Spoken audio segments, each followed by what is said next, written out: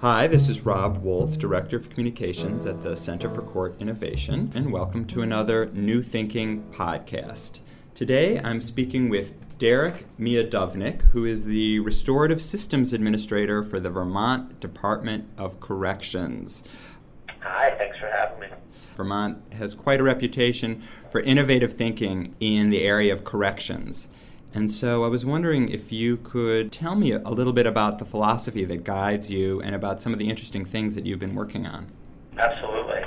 I think Vermont's a state that tries to play to its strength. And one of our strengths is our relatively small size, and that we still have a real sense of community and town and active citizen participation in all sorts of civic life. But specific to corrections, one of the ways that that's become expressed for years now has been through citizen representative boards that have been operating since at least 95, I think, here in Vermont, where individuals who've been convicted of misdemeanors have for a long time now been required to appear before a volunteer citizen board.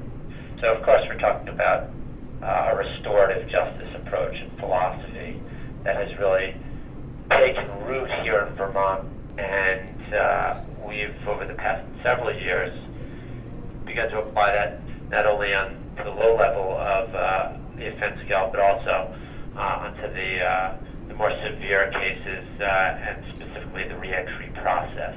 So you started with the reparative boards in Vermont, which focused on misdemeanor offenses, is that correct? That's right. I'd say that's where as a state, we kind of cut our teeth. And how widespread are they now?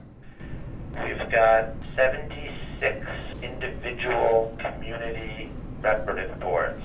What does that consist of? These are volunteers who do what with the offender? Well, it's really predicated on the notion that the person's showing up, at the very least saying, yes, I did it. So they're not fact-finding. The conversation begins from the perspective of, how do you think other people were harmed? And it's done not in a didactic way, but I would say in an educational and an informative and a very personal way. And then, what do you think you have to offer in the way of repair? And if there are individual victims who've chosen to participate in this process, first and foremost, what do they want? What are their needs? Give me some examples of the kinds of misdemeanors and then the kinds of responses that panels come up with. So, again, we're talking primarily about low-level offenses that can include shoplifting, DUI. And what would the sanctions perhaps be? An example might be, I know there was a guy who had shoplifted from a video store. This was a guy struggling to keep his store going. He came to the board. He really expressed just that this isn't just a business to him, but that it's a business that's hard for him to run, that he built at a time when that medium, frankly, was a lot more popular, that he's got children. So all of a sudden, when you have somebody removing the barricades of their life and saying, hey, your decision to take 6 DVDs. Let me tell you about my 16-year-old daughter, and let me tell you about my 18-year-old who I just sent to college.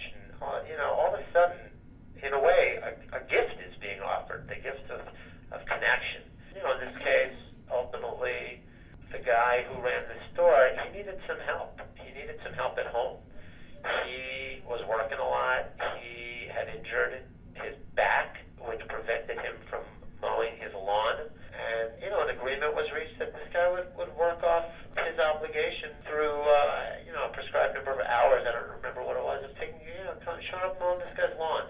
In terms of a happy ending on this one, a fairy tale ending, this guy ended up getting a job working at Hollywood Video in South Burlington, Vermont. So. And that the Hollywood Video was the victim? That's what the owner owned that store? That's right. Well, that is a happy ending, because I was going to say it sounds like a lot of effort on all parts to resolve something that sounds like a rather minor offense. On one hand, there is definitely an outlay of effort, but on the other hand, the absence of that helps to contribute to some pretty larger scale patterns that we see play out time and again with folks who don't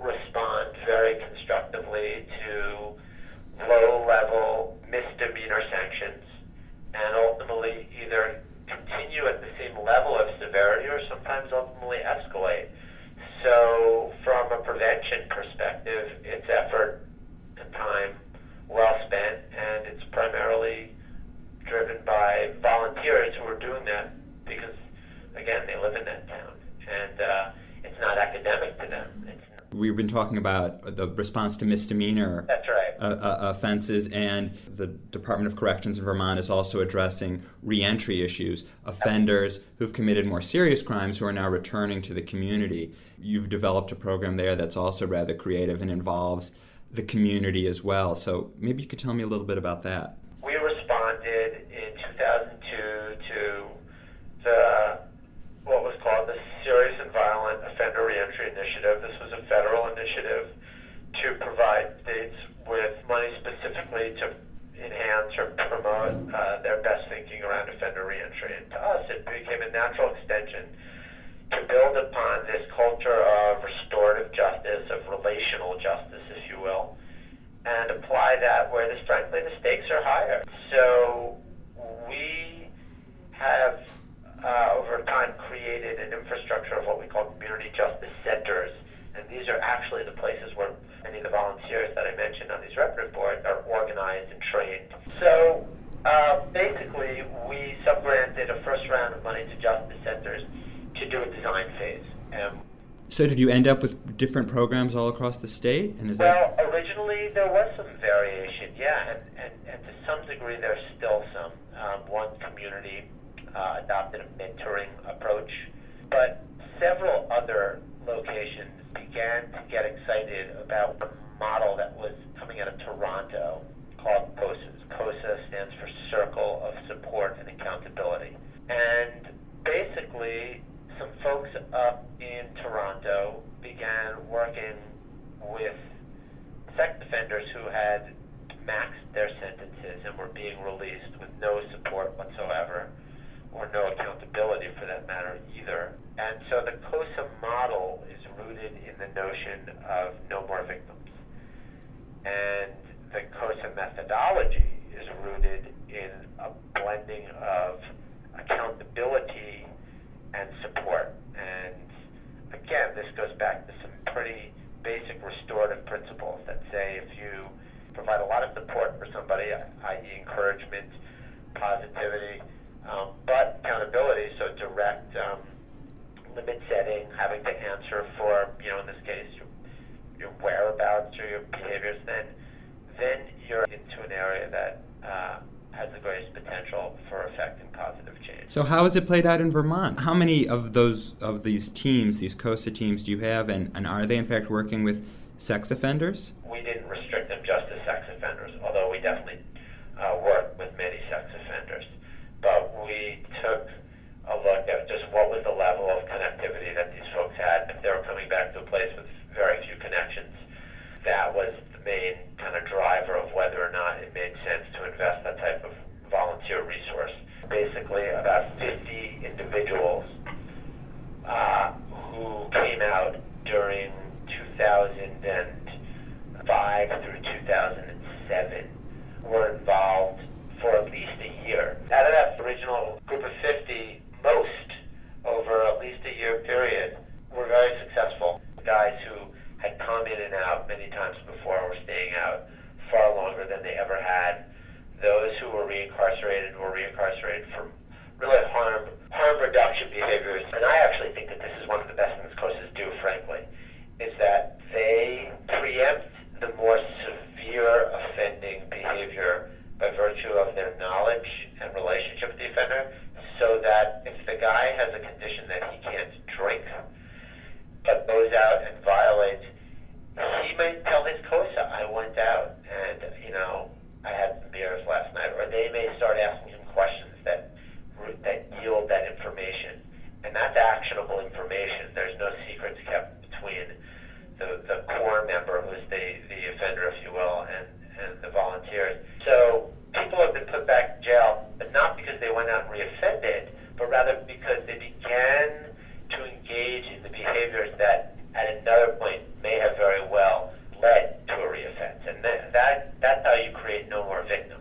do the COSA still exist now that the grant money has long expired? And yes, several of the justice centers that had very robust programs and coordinators that were hired who ultimately were not able to stay on. Several of those programs still develop or have developed COSAs for one or two offenders who they just feel it's the right thing to do, and even though they're not being supplementally resourced for it, they have the know-how and the volunteer base to do it. Well, let me ask you, it seems to me one of the big advantages of the program is that you have volunteers who are doing a lot of the work. Absolutely. So where's the cost? I mean, why isn't this more easy to replicate or sustain beyond an initial startup grant period? What we've found is that you really do ideally need a singular coordinator who really could work effectively between the volunteer world and the corrections world. So the cost is the staff person who's there to support the COSA, the volunteers who are making up this team of support and accountability. Yep, and for the cost of what it takes to incarcerate one person a year, that's what we'd get.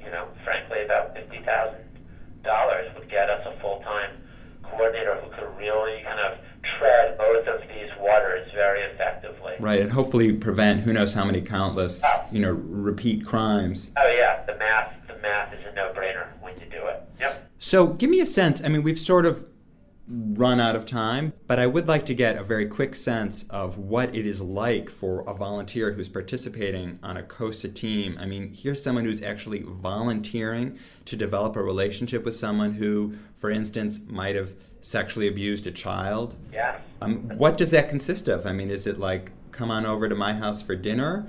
Or is it just, I'll drop by once a month and with a checklist and make sure that you're following your curfew or thus and such? I mean, how intimate do they get?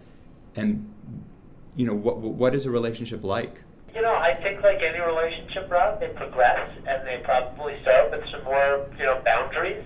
One of the strengths of this model is the strong connection back to corrections and back to the probation and parole officers. So a volunteer might say, hey, I've been working with John for 8 months. My wife and I would like to make have him over for dinner. Again, going back to this coordinator, they probably run that through the coordinator. The coordinator will call the probation officer and say, what do you think of that? And, we talked about sex offenders a little bit before. Sex offenders is a broad topic, and within that there's a lot of typologies and a lot of MOs, if you will. And so depending on the specific offender, something like coming over for dinner may be a no-go, because there's somebody who lives in that house that fits the original victim profile, or it may be not a problem at all. But basically what's happening is that a personal relationship is being developed through reciprocity. Our volunteers have had tremendous experiences. I mean, I think it's a testament to the strength of the volunteers that several of them are still doing this, like I said, even though we haven't had the full-time coordinator, so the justice center directors themselves have taken over that coordination responsibility in some cases. But people who sign up for it get a lot out of it. And just to be clear, I mean, we're talking about teams here, so people aren't being asked to have a one-on-one relationship with people. There's a team of people, of volunteers working together with one offender. Right. So, usually a COSA has tended to consist of at least 3, and sometimes about 3 to 5 individuals. Now, sometimes within that structure, maybe just one of them will get together with a core member for coffee or something like that. But the primary structure is that they all get together as a group, and they start that before the person comes out, ideally. And that's no small detail, too. There's also just some public information, too, that we do, Rob, which is the fact that people have to come out. And, like it or not, over 92% of people, I think, nationally who are in prison are coming out of those prisons, right? So you can only be an ostrich for so long before one of these folks is going to be your neighbor. And at that point, are you better off knowing them and having them care about Vermont is yes.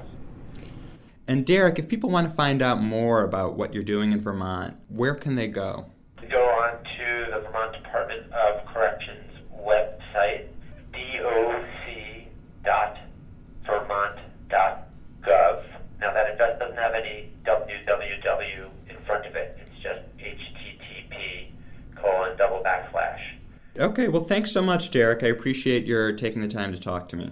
My pleasure. Thank you very much, Rob. I've been speaking with Derek Miodownik, who is the Restorative Systems Administrator for the Vermont Department of Corrections. I am Rob Wolf, Director of Communications at the Center for Court Innovation, www.courtinnovation.org.